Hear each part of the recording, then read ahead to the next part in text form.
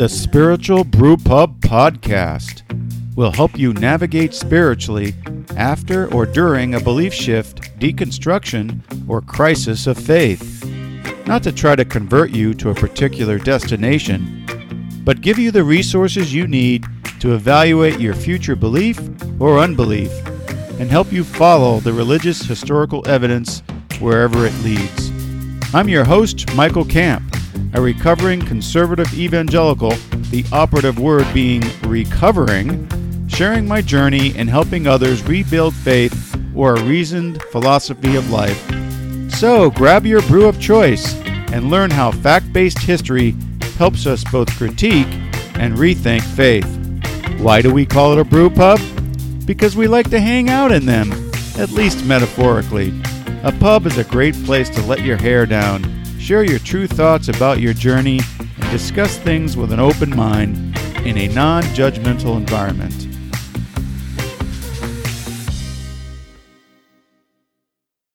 Welcome, everyone, to the Spiritual Brewpub Podcast. I'm your host, Michael Camp, and we help people deconstruct from conservative streams of Christianity and find a more historically based Christian expression or historically based spirituality or philosophy of life.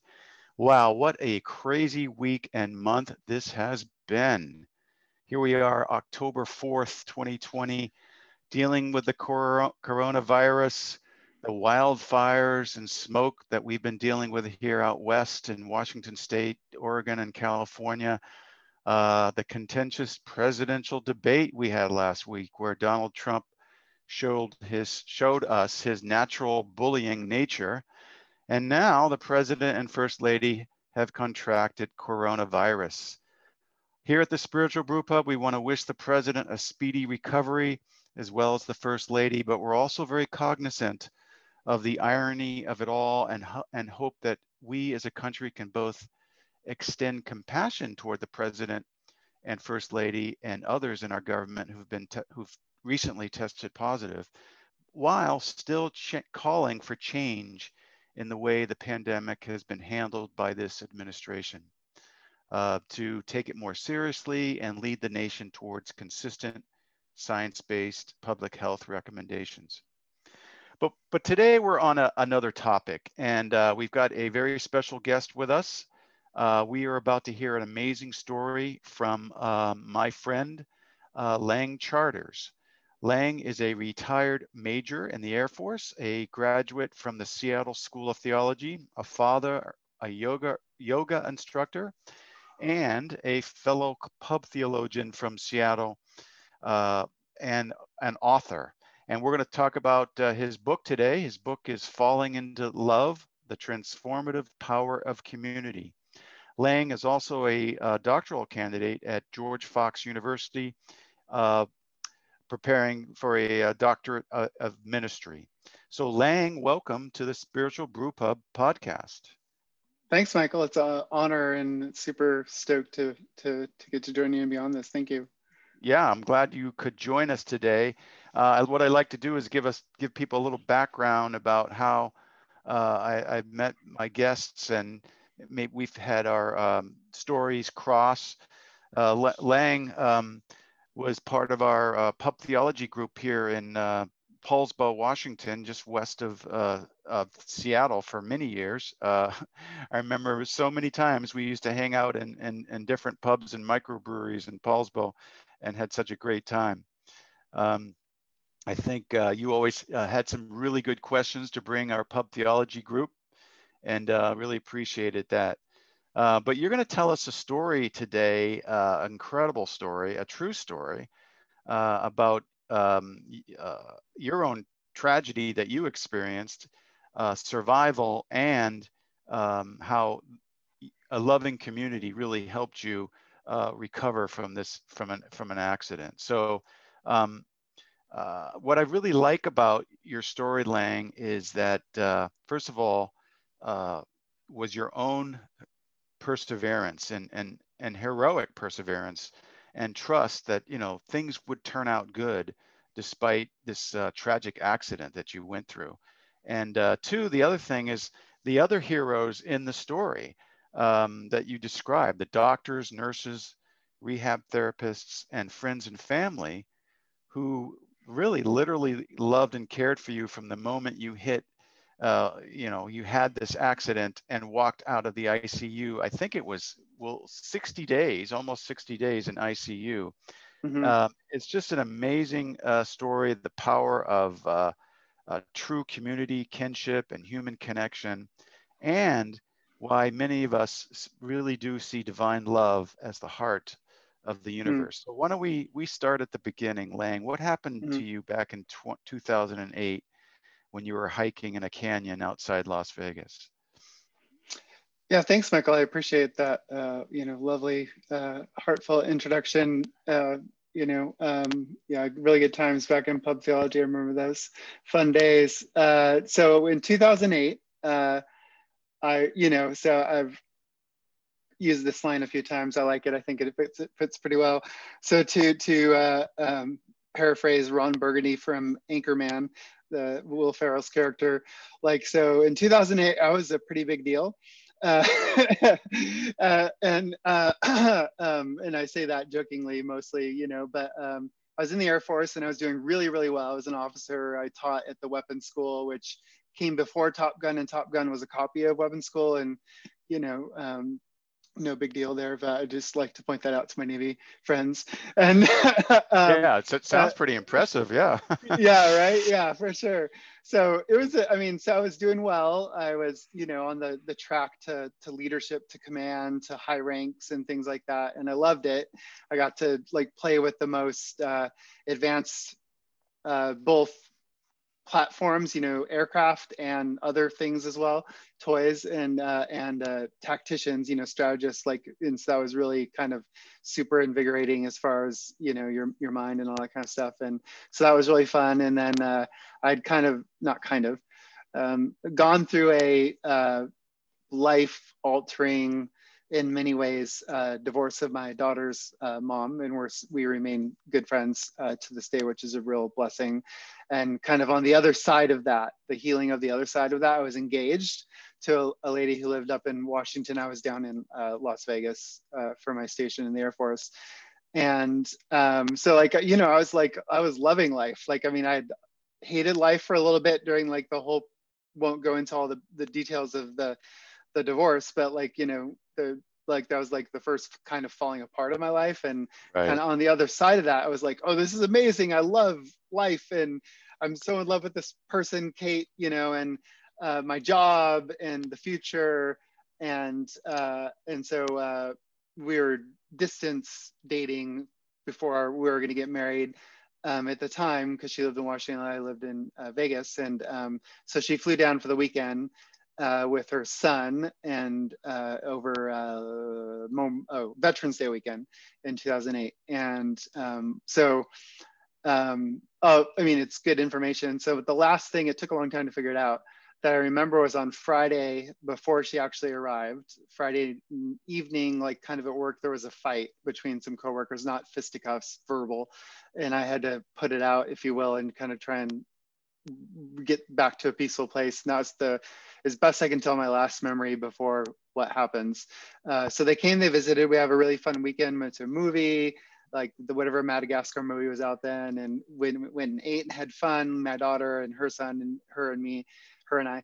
And on Monday, so since I had the day off, and they were there, we decided to go to Red Rock Canyon. So it's just outside Las Vegas. It's this gorgeous, beautiful painted red rocks, that kind of pan back. It's like a horseshoe kind of bowl type situation.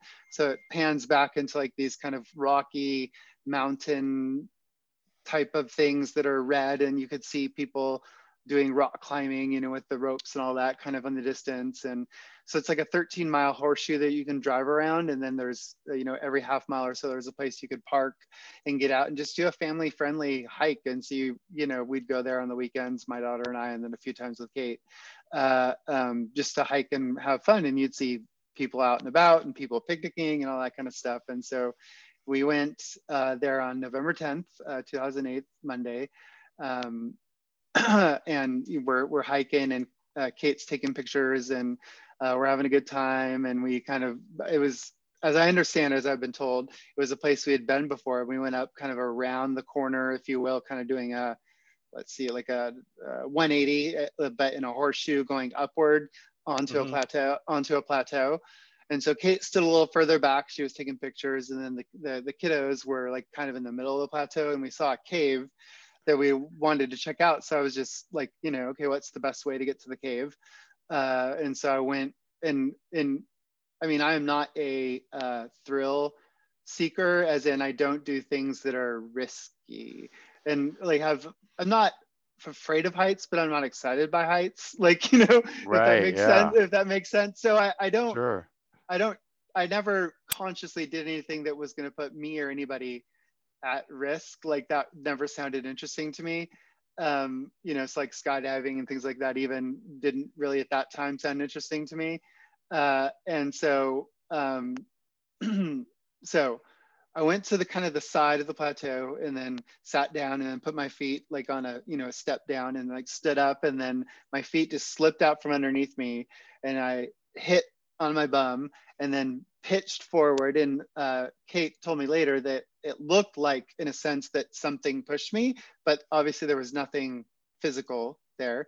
So just however you want to take that or receive that, and I tried to catch hold of, the rocks, the gravel, there's little plants and things around, and I couldn't. And the momentum just carried me off the plateau, off the cliff, head first. Oh my gosh, head first. Yeah, head first. Yeah, 30 feet. And I hit head first onto a boulder, which then pitched me, hard, in a hard manner, back onto another boulder. So it's almost like, I got the double bang on both sides of my head. Although the front side was by far the worst. So how many miles were you from, the trailhead at this point? When this happened? Oh yeah, not far. I mean, within a mile of the car. Yeah. So right. So what happened after that? You fell head first on a rock. Pretty bad stuff. Yeah. So so Kate was coming, she got the kids settled, and they didn't see me impact. They just saw me disappear. Oh, they didn't see you impact. Wow. Yeah. So, but she was further back, so she saw me impact and saw my sunglasses just explode in a million pieces, and the hitting back, and then the limpness. And so she got the kid settled, and she's like, I don't know if he's alive. I don't know if he's dead. And so like, we were fans of Rob Bell, who at the time was pastor at Mars Hill out in Grand Rapids, Michigan. So, not the Seattle Mars Hill, but right. Yep. Yeah. And so he had, the person he had worked for, previous to launching the church, to help them launch the church, had started sometimes speaking there. Ed Dobson, I think, is his name. So, and is the father of Ken Dobson, who's written some books later and things like that. And no, I won't bunny rabbit trail too far on that. So he gave a sermon about prayer, that like, when you don't know what to pray, like, this was what she remembered. When you don't know what to pray, Jesus have mercy, Jesus have mercy, Jesus have mercy, like, kind of the Jesus prayer. And so that's what came to her mind. She's like, God have mercy, Jesus have mercy, Christ have mercy, like the whole way down. She was just praying that, have mercy, have mercy, have mercy. Yeah, right. And it, like, and I love that prayer so much. And so she got to me, and I was still breathing, and she was, I think, somewhat surprised by that, but happy, of course, and was like calling for help and screaming for help. And interestingly, a lady who I later met officially and know, and her name is Julie, she was celebrating her birthday, visiting with her then husband from Missouri, and they just were looking around, standing somewhere, and he's like, oh my God, or something, I don't know if they both saw me, but I think for sure, at least he did, like, you saw me fall, right? And they're like, and oh my gosh, we got to go help. And so she happened, in a sense, like, as William Paul Young, the author of The Shack, says, like, that he believes that coincidence has a name. like is what he says.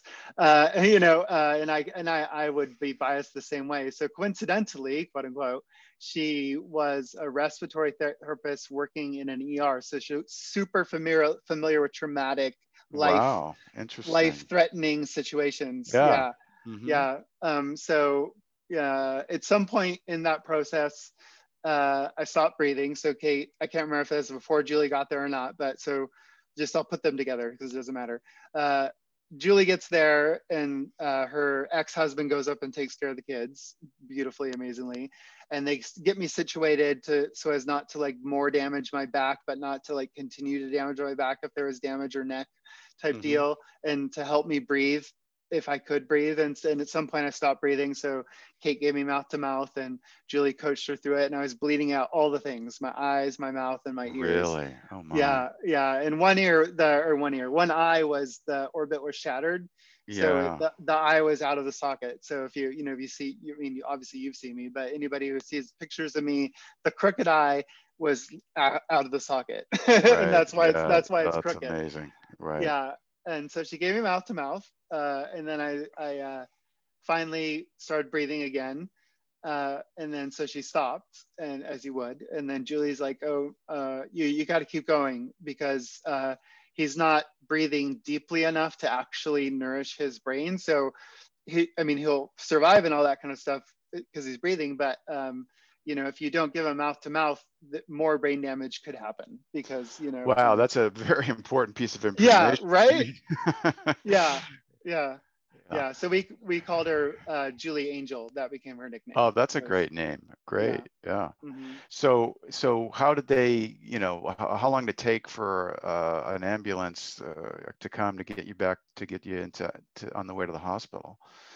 Yeah, I think that it's one of those situations where time stands still and Right. you don't really have a concept of time. Was it it wasn't at all 3 hours, but like, was it 3 hours or was it 5 minutes? I don't know, like, that kind of situation, because it's just, you're so adrenalized, right? And so I would, best guess that I have is like 20 minutes or so.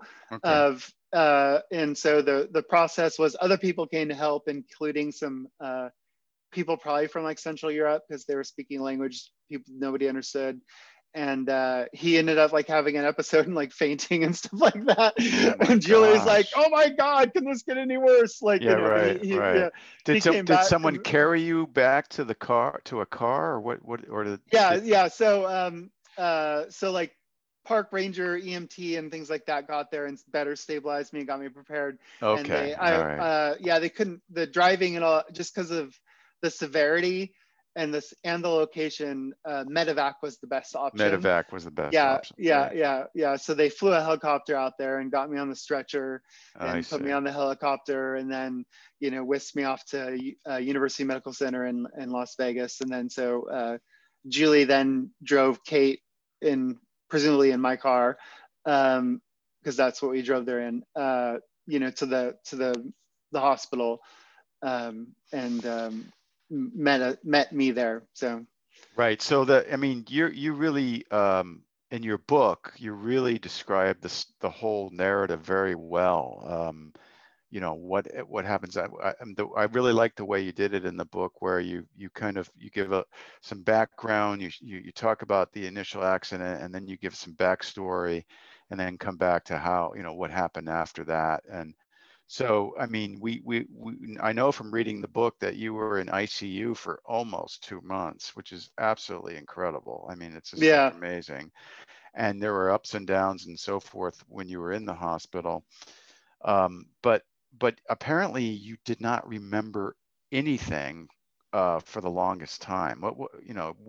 When did you start remembering something? And what did you remember in the accident, if anything? Yeah, it's a great question, and in a super weird reality. And so I don't remember anything mentally, if you will. I'm sure my body has memory of the accident, so I don't have any of that so trauma. when you described how you lost your balance on the trail and went over the cliff, is someone else told you that happened, or did you have an actual memory of that? Was that the last thing you remembered? Yeah, no, yeah. Kate told me all that. Yeah. So you didn't even remember that part. No, yeah. Wow. Wow, it's amazing. Hmm. You didn't even remember, what was the last thing you remembered, I guess is the question. Yeah, so that was on a Monday. And then the Friday night previously, I was the director of operations in a small little organization and unit in Vegas. And so we had just started like a Friday night, happy hour kind of thing. It's a at least the Air Force has a pretty good tradition in flying squadrons, at least of doing this. Like Friday, Mm-hmm. like you Mm-hmm. gather it, you have a bar place in the unit, and you go there and you drink together and you hang out, kind of like work's done, and you're just joking and have a little bit of fun, and then you go home for the weekend, right? So we had started doing that, and one person and another person had a verbal loud conflict that worked for me. So then, I had to kind of try and Oh, go I mean, yeah, you calm that described down. that before. Are Yeah, you saying that yeah, was the yep, last thing you remembered on a Friday night? yep, yep, And the yep, accident was on Monday. So that's amazing. yeah, I mean, you yeah, forgot basically pretty much the whole weekend and the accident itself. yeah, And then and yeah. and Interestingly, on the forgetting the weekend, because we did like go. Kate told me we went and saw the Madagascar movie that was out then. I think it's the one that it doesn't matter. Whatever one was released in 2008, we went and saw it in the theater. yeah. And then when I was in inpatient rehab, and when it came out on DVD, somebody had it, and we watched it, and I'm like, oh, I remember this. Oh, I remember that. I created this story in my Yes. head, like of that I had seen it in some other context. That they showed like a 15-minute clip during the Super Bowl. That was the story I created in my head. But like I remembered seeing the movie, but I didn't remember You seeing the didn't movie. Like, Right. You didn't remember when you saw the yeah, movie or yeah, whatever. yeah, You yeah, didn't remember yeah, the context when you saw yeah, the movie. yeah, Yeah. yeah, exactly. That's Yeah, amazing. yeah, So then, I mean, let's just kind of think about this from your perspective. When did you actually start remembering things? You lost your memory on a Friday. The accident happened on yeah. a Monday. You were in ICU for 60 days. When did you kind of like wake up in ICU and go, "Oh, I'm in ICU. I'm in a hospital." Yeah, for sure. That's, yeah, great question. And again, super interesting. Like I mean, in this, for the 2 months, so I missed 2 months. 2 months. You actually Yeah, cannot remember for 2 months. yep, Wow. exactly. And so for during that 2 months though, I mean, aside from that, those normal quote unquote 3 days before the accident, I was communicative, I was conscious, I was aware, I walked and things like that. But I don't remember any of it, in part because of the nature of the injury, but also I think maybe even more because of they get drugs that they were giving me had amnesic effect to them. Oh, Um, I see. yeah, Okay.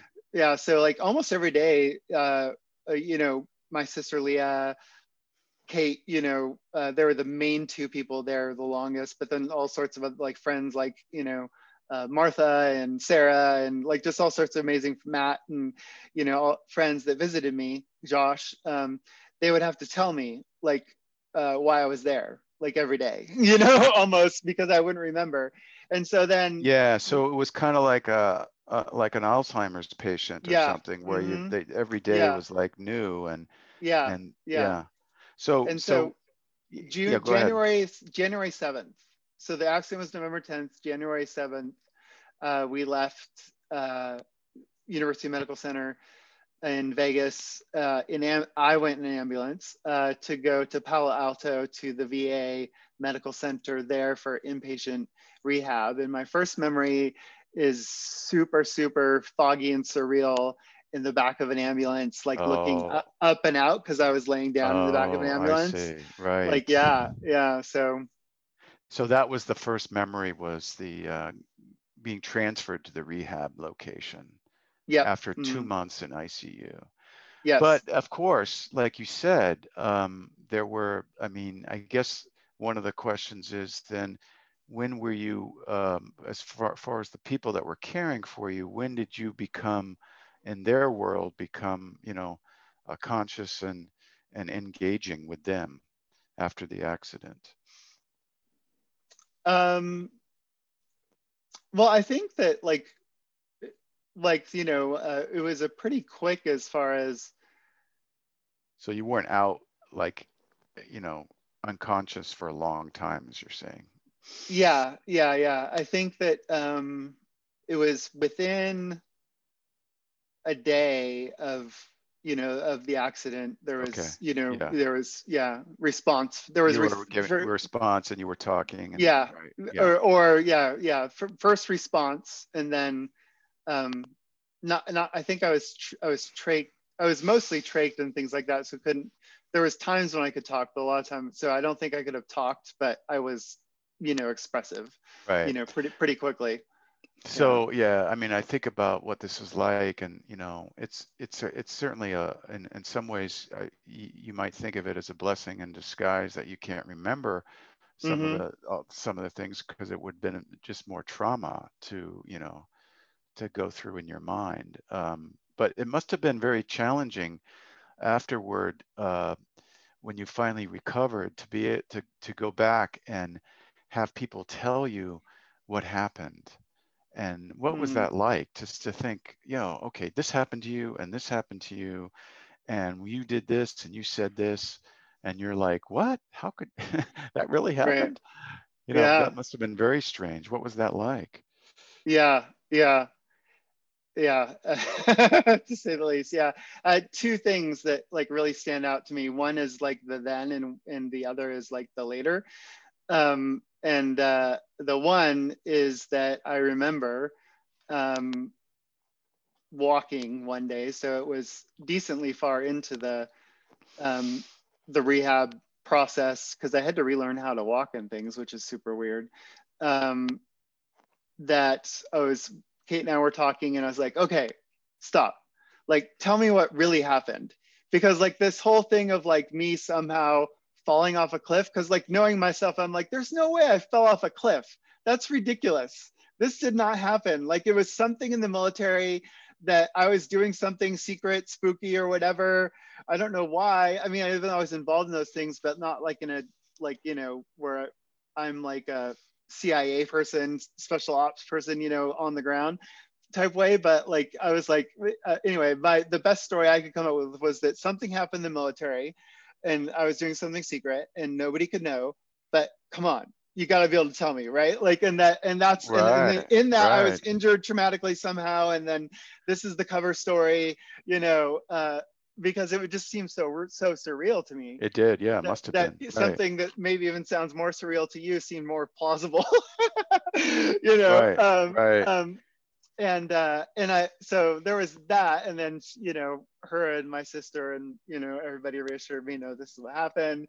And so the other thing that stands out to me of that, in a beautiful way, is that I think back to the sacred story. So a good friend of mine, Danny Donahue, he calls the Bible, the text, he calls it the sacred story, and I really like that, the way that yeah, I just like it.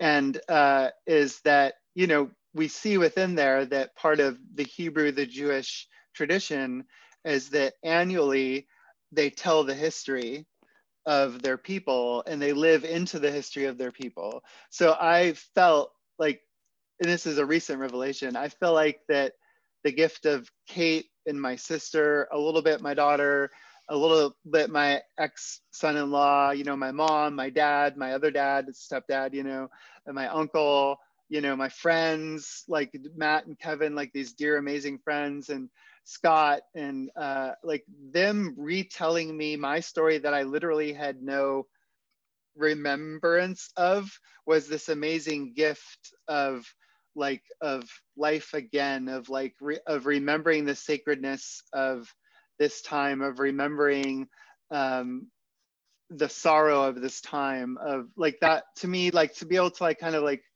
I hope that lands and makes sense. Like it really means something to me. So I hope it lands and makes sense. Yeah, Does right. that, yeah. What do you think? Expound, or does that sound like a good? No, no, it's just, yeah, I can see how it would be so, I mean, it was like two things happening. You've got okay, I don't remember the details of this traumatic event, that was very violent, and you had to you suffered through it. But at the same time, you've got family and friends telling you the story of what happened, and you've got this history and witness of what really happened. When I read your book, folks, we're talking about Lang Charter's book, Falling into Love. He fell off a 30-foot cliff and had a traumatic brain injury, very serious one. And when I read your book, Lang, I didn't have the pictures. Oh yeah. So now you gave me a copy of your book the other day, and now I'm looking at the pictures, and Oh it is yeah. incredible. You can see the cliff where you fell. You can see the helicopter taking you off, and then you can see pictures of you in the hospital with the scar on your head and tubes all over the place, and I mean, kind of looking like Frankenstein almost. I mean, it's really incredible.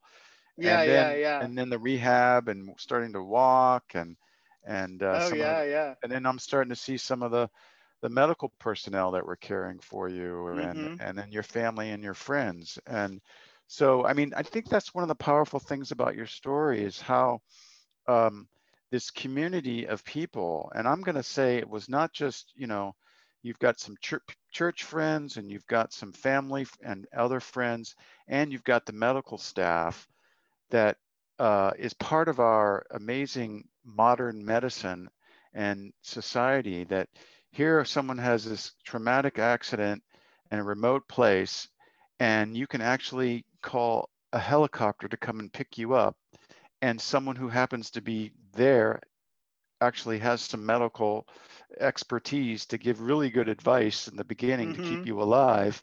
And then you go off to this intensive care unit where these people who work with trauma patients all the time know what to do and how to care for you and how to, literally bring you back from the brink of death. It's just amazing. So, I mean, I guess my question is, what the love of your family and the friends and the people that helped you recover really had it is an amazing part of your story. What were 2 or 3 things that stood out to you as some of the sacrificial, loving things that people did for you that really made a difference? Yeah, I mean, it's so hard to actually narrow it down to 2 or 3. I'm sure there's a lot of things. Yeah, give us an Yeah, idea, but what yeah, was. for sure. Yeah, I mean, I think that one is just that, within 24 hours, because nobody, family-wise, nobody lived near, and like best friend, except for like my best friends in the Air Force, civilian best friends, like wise, nobody lived near, and like everybody who could, including one of my uncles, that like with like, so from like grandma to parents to sister, to like kind of that immediate-ish family and immediate-ish friends, like everybody was there. Everybody, like that could. Right. Everybody Yeah. that could. I mean, one friend, like it hurts him to this day. He was in Singapore and he's like, I should have. I like, no, I was like, dude, no, you couldn't. Like, you literally couldn't. Like, because Yeah. he's working and stuff like that. And so it just like that. It's so moving to be loved so well. Mm-hmm. Mm-hmm. Mm-hmm. And yeah, Yeah. Seeing and everyone be there for you yeah, and really showing you love, and yeah, that must have been remarkable. yeah. Um, so were there any people that stood out in the hospital that really? I mean, I know you don't have the memory of it. I mean, but Yeah, maybe yeah, you had the yeah, rehab. But yeah, were your friends who told the story back to you say, yeah, man, yeah. these people really were amazing, how they cared for you and they did X, Y, and Z. What were some of those people? Yeah, like all right, I'm going to say 4 quick things. Mm-hmm. 4 quick people. So there's this janitor. I can't remember his name. It's like, I think it might be Stacy, but spelled the boy's way. But it's in the book. It says he says it.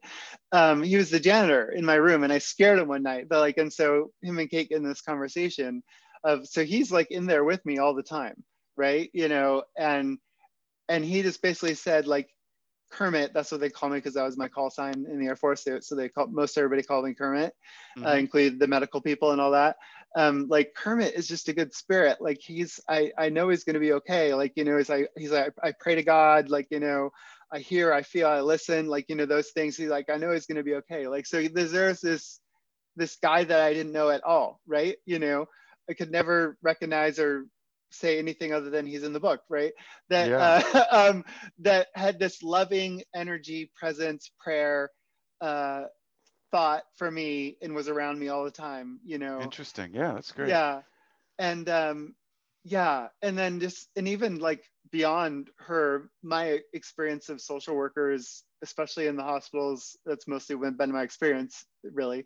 But as I just been, they're so amazing, they're so incredible, they do so much for people to help people thrive and heal and flourish. Like, so Pam, the social worker there, was just incredible. Like, just, I mean, she found my best friend in the Air Force, given just his first name. Like, when we got to the hospital, she's like, what are people you want me to contact? She's like, Kate's like, Josh.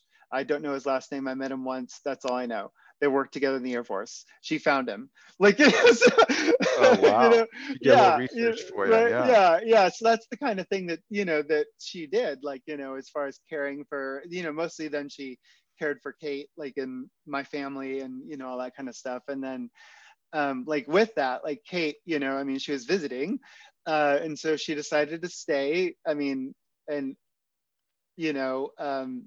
I think it was one of the most loving things ever. It was so Christ-like that, because her staying meant that she lost her job because she stayed there for 2 months. Wow. Yeah. Right. And she lost her house because she had bought her first house ever and couldn't make the mortgage payments because she lost her job. And was separated for the most of the time from her son because, he had to come back home and split time with his dad, but like she wasn't there to, do the splitting and stuff like that. And so, just how loving and kind and giving and amazing it was for her to sacrifice all of that just for the sake of me, not just for me, it was at the time, it was for us for sure. And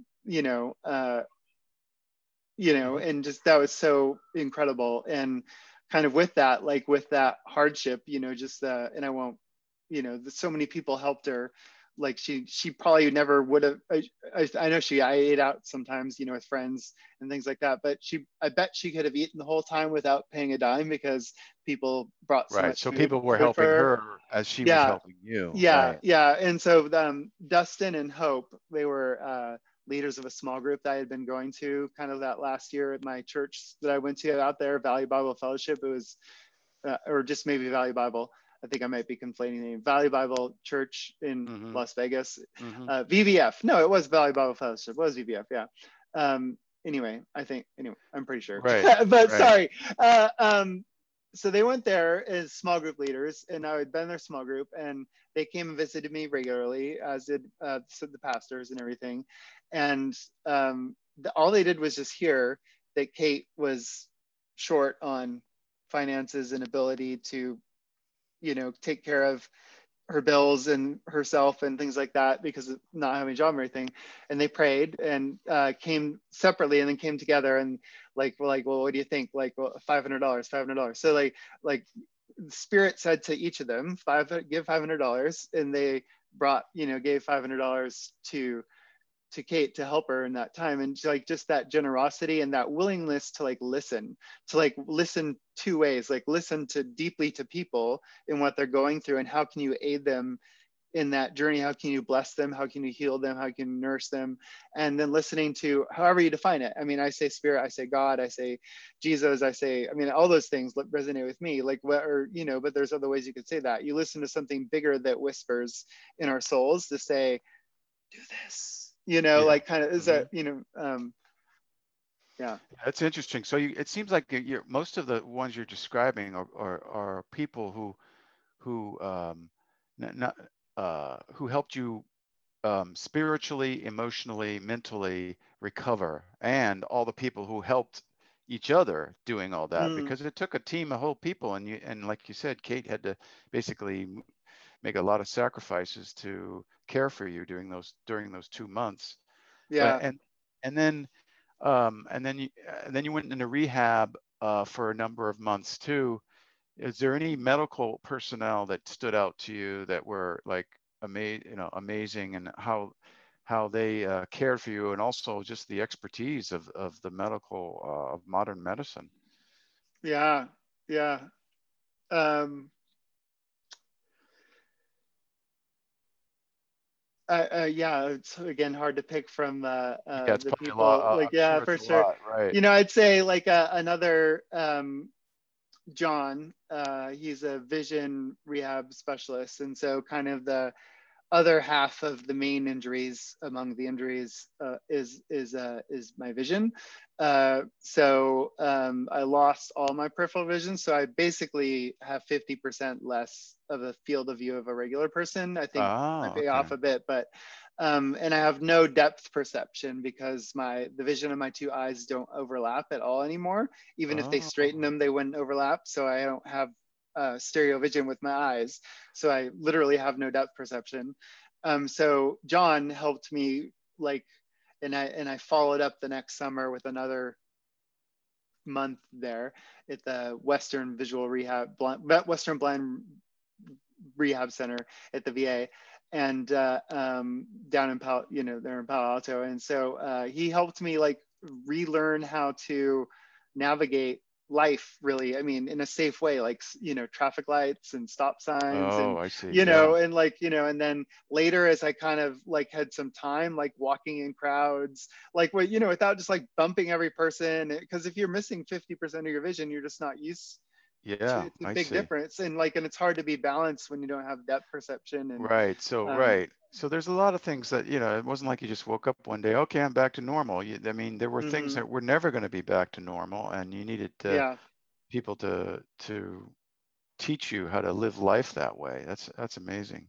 Mhm. Um, I want to pivot a little bit, but I guess one of my last questions on the accident was how has the experience made you a more grateful person? How has that impacted you? Yeah. I think that very similarly to the same way that, like, following my first divorce, like I described, that I was like just like in this place of super stoked to be alive and things, like, Hmm. so in a real way I experienced a death, right?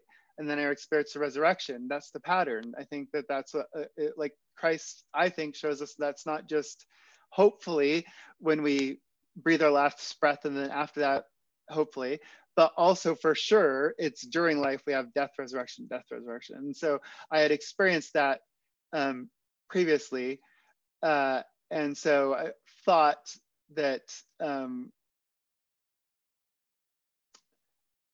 coming out of this, just the appreciation for, I mean, life period, for each breath, for each view of a beautiful tree, for each, sunset, for each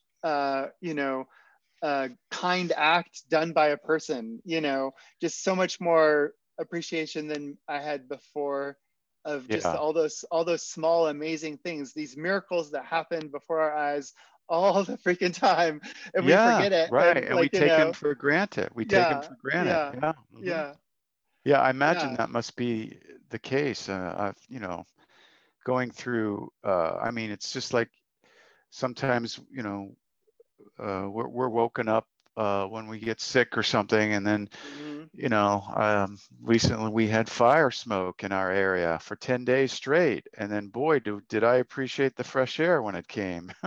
Yeah, yeah, And you're like, oh, I take this for granted, right? So mm-hmm. that part really must be amazing to kind of go through that transformation, and I guess that would be one of the silver linings of your experience, that you come out and you grow. It sounds like you've grown spiritually. You've grown to be a more grateful person, and I know you to be a very upbeat and positive person, Mm-hmm. and I don't think I've never seen you really struggle with anything that I could see. I'm sure you still have those, but I imagine there's just a different perspective on life after this experience that you've had. Yeah, 100%. Yeah. Yep. One of the things that came out in the book was you were in the Air Force, you were in the weapons school, you were a graduate of the weapons school, and there's this culture in the military of preparing for war and sometimes going to war, and you ask these questions.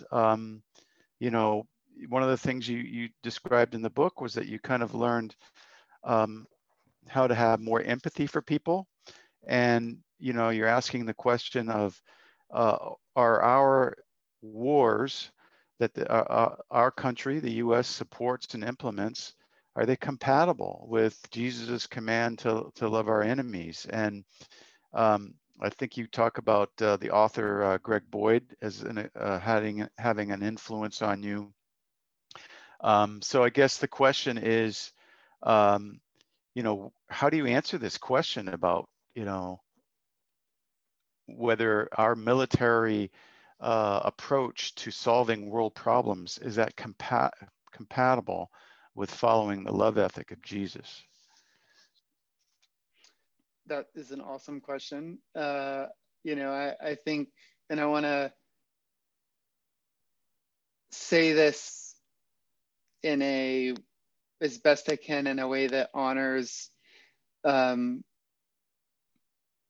just any person like who goes, or especially Christians, but like any person really who thinks that violence and, war and, things like that are the only option. Like, usually that would be described as like, it's a fallen world, like you got to kind of make some compromises given that Jesus does, God does, things along those lines. I mean, I could go on further, but I don't want to, or I don't think, hopefully I don't need to. I just want to say this with all grace towards anybody who feels that way, because I did. And I'm not saying I'm better or anything than Right. Yeah. I you, mean, right? we all But grow up. We all yeah, grow up with it. It's yeah, ingrained in our culture. yeah, for sure, Yeah. From absolutely. from And the to, movies we watch to oh yeah, to the way we talk about the love of our country and defending our country, etc. no, and I just, I wrote a quick blog for me anyway, 400 or 500 words, a quick blog for me this week. Well, I'm trying to be better and just make them that. But anyway, there was basically about that, like about just that. It was about this journey that I had from that. Like I am 100%, 1,000% convinced that Jesus' path, like we have this title for him, Prince of Peace. Okay, and then I'm going to go to war in the name of the Prince of Peace. What? Like, and we've done Yeah. this for Right. thousands of years. We've done this for thousands of years. And I thought it was okay. I thought it was normal because I think that's what we've been brainwashed to think and view. And again, all grace and everything to people who disagree and things. I just think Jesus is so super clear about love your enemies and pray for those who persecute you. Turn the other cheek, go the extra mile, love all people. Or love your neighbor. Who's your neighbor? Well, your neighbor is this person that you hate and you think is your enemy. And like, because we're all neighbors. So love everybody. Like, this message that comes up over and over and over and over again, like if you have eyes to see it, and I was like, oh my gosh, how did I miss that? Like my whole life, like I've, this is the way of Jesus, which was a very tense, well, it was becoming a very tense moment because I was realizing this before the accident when I was still in the military and Oh, planning to right. do, You were dealing with this before the accident. yeah, Right. I was planning to do 20 years. So I was like, I literally was like, okay, God, but like what I do, I'm not actually pulling the trigger on anybody, like, that kind of thing. It's not direct killing. Like we can be cool with this for 11 more years, right? Like so I can, Yeah, right. I'm not using the weapons. I'm just helping make and train people to use them. yeah, yeah, Wow, that's yeah. It's a tough question. I'm very curious to hear from people in the military who are rethinking violence and the justification for war, etc. well, And yeah, and just oh, also I'm very fascinated with uh, my study of history and how most of us who are brought up in Christian culture, whether that's fundamentalist, evangelical, or even mainline Christian culture, mainline churches, we don't really know all the history of the Jesus movement of the first Mm-hmm. century, and Yeah. that most of the early Christians and followers of Jesus were pacifists overwhelmingly, not just, 60%. Yeah. I mean, like 98, 99%, they were Yeah. pacifists. And Mm-hmm. that was the part of the way of Jesus. That the the connection or uh, the agreement between the church and the military didn't come until the second the third and fourth century when it started Yeah. to happen. So it's a fascinating question. Um, Yeah. you're I kind have of a a fan of story. Greg. Yeah, go ahead. Yeah. Go ahead and add Yeah. to it. Yeah. Yeah. On the Greg Boyd. Yeah. Like, and the adding on. So Greg Boyd, author, pastor, who I just opened my eyes to this, and he continues to do it. Like, he's a brilliant and so geeky and studied and all that kind of stuff, in history and all that kind of thing. And he said that, in Christianity, we're known for not agreeing on things. Like, we don't agree on anything hardly, right? But universally, basically universally, for the first 200 years of Christianity, they agreed that nonviolence was the path of Jesus, was the way of Christ. Like, Right. that was like one of the things that they actually basically all, agreed on. And so, like, as I started having my eyes open to that, like, and I had been a supporter of going to war in Iraq. I went to war in Iraq. I was there for, that initial part, the initial first few months till after we won, quote unquote. But that you think about it from their perspective, even the worst of them perspective, but also all the other ones who suffer, the millions who suffer, because even though it's not their perspective. But like, just think of, like, okay, so we have hundreds of bases around the world as a military in countries that are not our own. What would we Mm-hmm. think of somebody else at a military base in our country? Okay, take Mm-hmm. that. Like, we are taking oil from them, and we've done things to manipulate their economies for tens of hundreds of years. We've overthrown governments. Like, think about that. Like, what if that had happened to us? Like, and think about that we still have a military over there. Like, just all these things that we do to them that we take for granted because that's what the empire does. That's what America does. That's what it's like to be us. But if that was done to us, would we not be kind of pissed? Would we not, like, potentially do something really violent and terrible, like, like some of the terrorist bombings and events and things like that? Can we not see how you can get to there from what we've done to them? Like, Right. and just having that understanding and empathy, that is so key and helpful to allow me to love my enemies. Yeah, I think that's Um, very true. Yeah, without justifying violence in it, it's mm-hmm. being able to Right. understand why Yeah. people are perpetuating a cycle of violence. Mm-hmm. Yeah. It's just, if you study the history of Western civilization and the world, you come across it over and over again. Mm-hmm. Uh, and when you look at some of the wars that we've done that they're more obvious that they probably weren't worthy, like Vietnam, it just becomes very obvious why, this approach to solving the world's problems with with violence and the power of the military does more harm than good in the long run. But it's Mm-hmm. a debate, I mean, it's a very difficult question, but I think it's true that Christianity in the beginning, it really was focused on nonviolence, love your enemy, and that was really one of the keys of the way of Christ was the Jewish culture, the Jewish people. They were very violent, and the Romans were very violent, and this was a counterculture that Jesus introduced. That it wasn't the kind of pacifism where you're cowering in the corner and you're weak, but it was actually a very courageous pacifism where you were willing to lay down your life, which is what he meant by, in my mind, by take up your cross.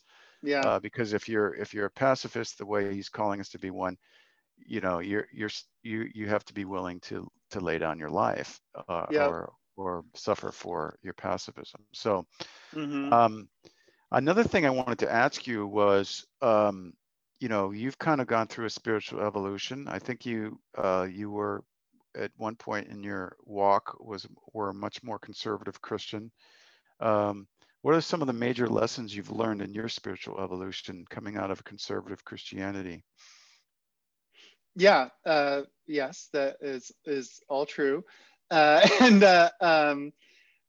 I would like the first thing that comes to mind was just actually, I hadn't thought of it in this way, but my wife Lisa and I were talking about it last night, and that there's something of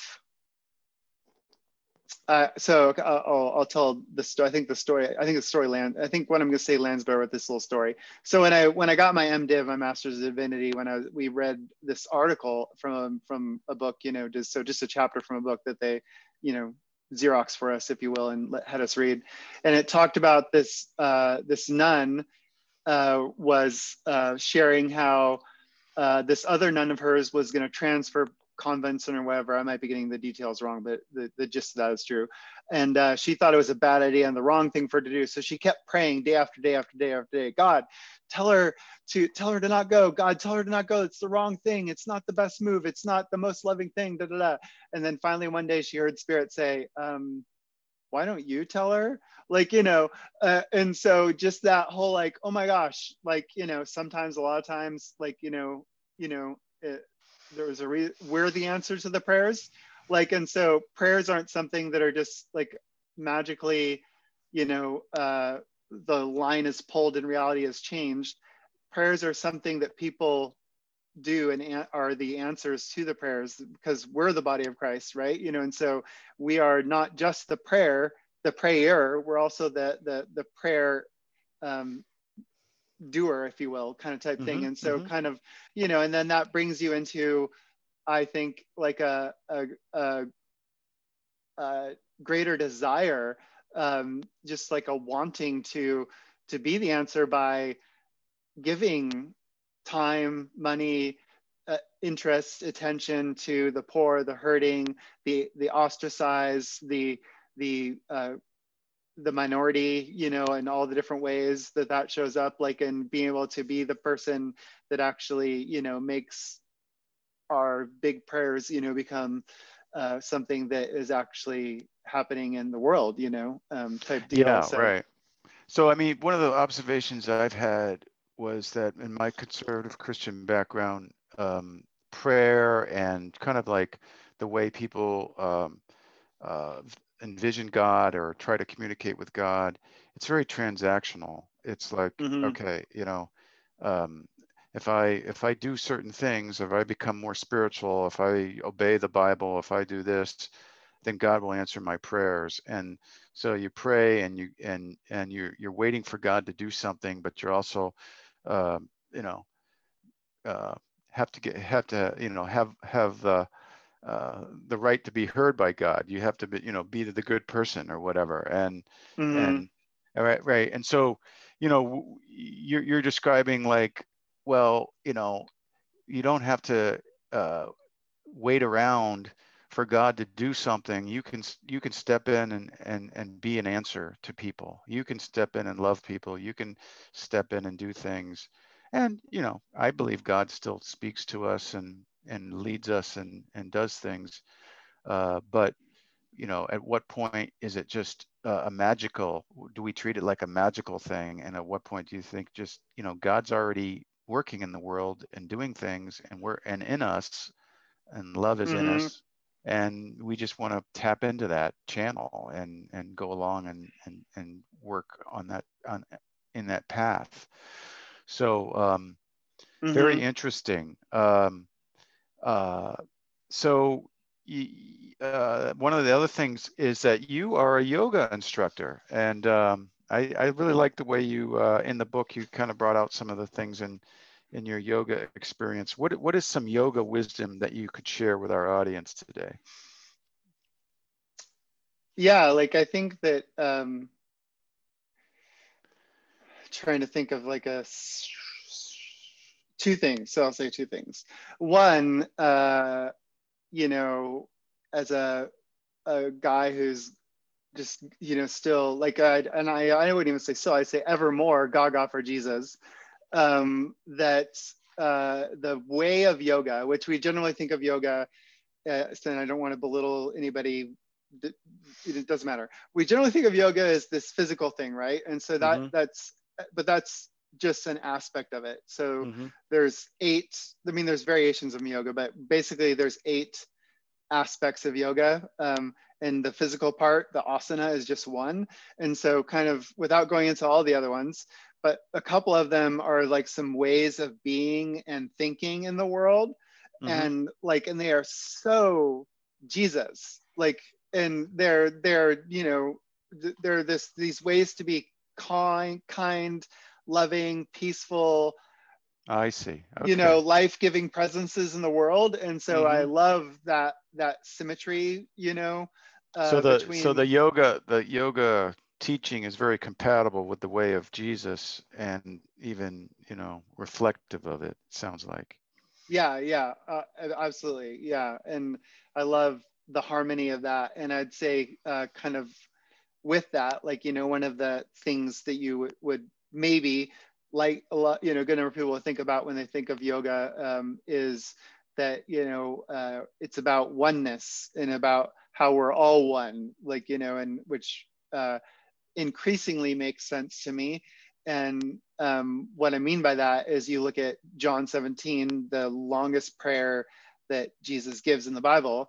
And, you know, it's very Eastern, if you will, in that it's very yogic, and that he said, you know, I pray that they be one as you and I are one, and you and me and you. And, you know, and this flow of interconnectedness, and like, and that the way that we are so alike, and but we're so also interdependent, the way our thoughts, our doings, our actions affect each other in such a intimate, crazy, amazing way. And that when we kind of the more I realize that interconnectedness and that oneness of all of us with, and I think that includes God, that, oh my gosh, life just becomes so joyous and amazing, and also calm and centered, and, you know, and wonderful. So like, I think that like the yoga just kind of invites us to see ourselves in the other, to see ourselves in the trees, to see the trees in us, to see how the air that we breathe is air that was exhaled by Napoleon and the Buddha, and, you know, and most our atoms come from stars, like, you know, because from the Big Bang, and all that kind of stuff, you know, and like just realize how interconnected we all are, and how and just to me that helps the walls go down, that helps the boundaries go down, that helps me be more kind and loving and accepting and giving and understanding and curious and interested, and maybe secure in that the universe works and we're all connected. That's very good. So we've run out of time, but want to thank you for joining us today. Folks, the book is called Falling into Love, The Transformative Power of Community, and you can find it on Amazon. Lang has really done a great job sharing how this accident really taught him how, you know, the best things in life really aren't achieving wealth and fame, but falling into the love of the universe, the love of God, and the love of other people. So thanks, Lang, for joining us. Do you have a website, or is this just the book is just on Amazon? Yeah, thanks. I appreciate that question, Michael. Yeah, I do have a fancy new website for my blogging, my booking, my yoga teaching, you know, and eventually I'm going to be a life coach is what I'm studying, what I'm working on my doctorate for. So yeah, and so it's lightlovelang.com. So all together. Lightlovelang.com. Okay. Yep. Mm-hmm. We'll check that out and get people to. We'll put that on the summary of our podcast. Yeah. Great. So that's it for today. We've had a great conversation with Lang Charters, and we want to thank everyone for joining us. We've got some great episodes coming up. I'm getting ready to have an interview with Bart Campolo, the humanist and son of Tony Campolo. That will be coming up hopefully within a few weeks. So thanks everyone for joining us, and in your brew pub of choice, enjoy responsibly. The Spiritual Brew Pub Podcast will help you navigate spiritually after or during a belief shift, deconstruction, or crisis of faith. Not to try to convert you to a particular destination, but give you the resources you need to evaluate your future belief or unbelief and help you follow the religious historical evidence wherever it leads. I'm your host, Michael Camp, a recovering conservative evangelical, the operative word being recovering, sharing my journey and helping others rebuild faith or a reasoned philosophy of life. So grab your brew of choice and learn how fact-based history helps us both critique and rethink faith. Why do we call it a brew pub? Because we like to hang out in them, at least metaphorically. A pub is a great place to let your hair down, share your true thoughts about your journey, and discuss things with an open mind in a non-judgmental environment.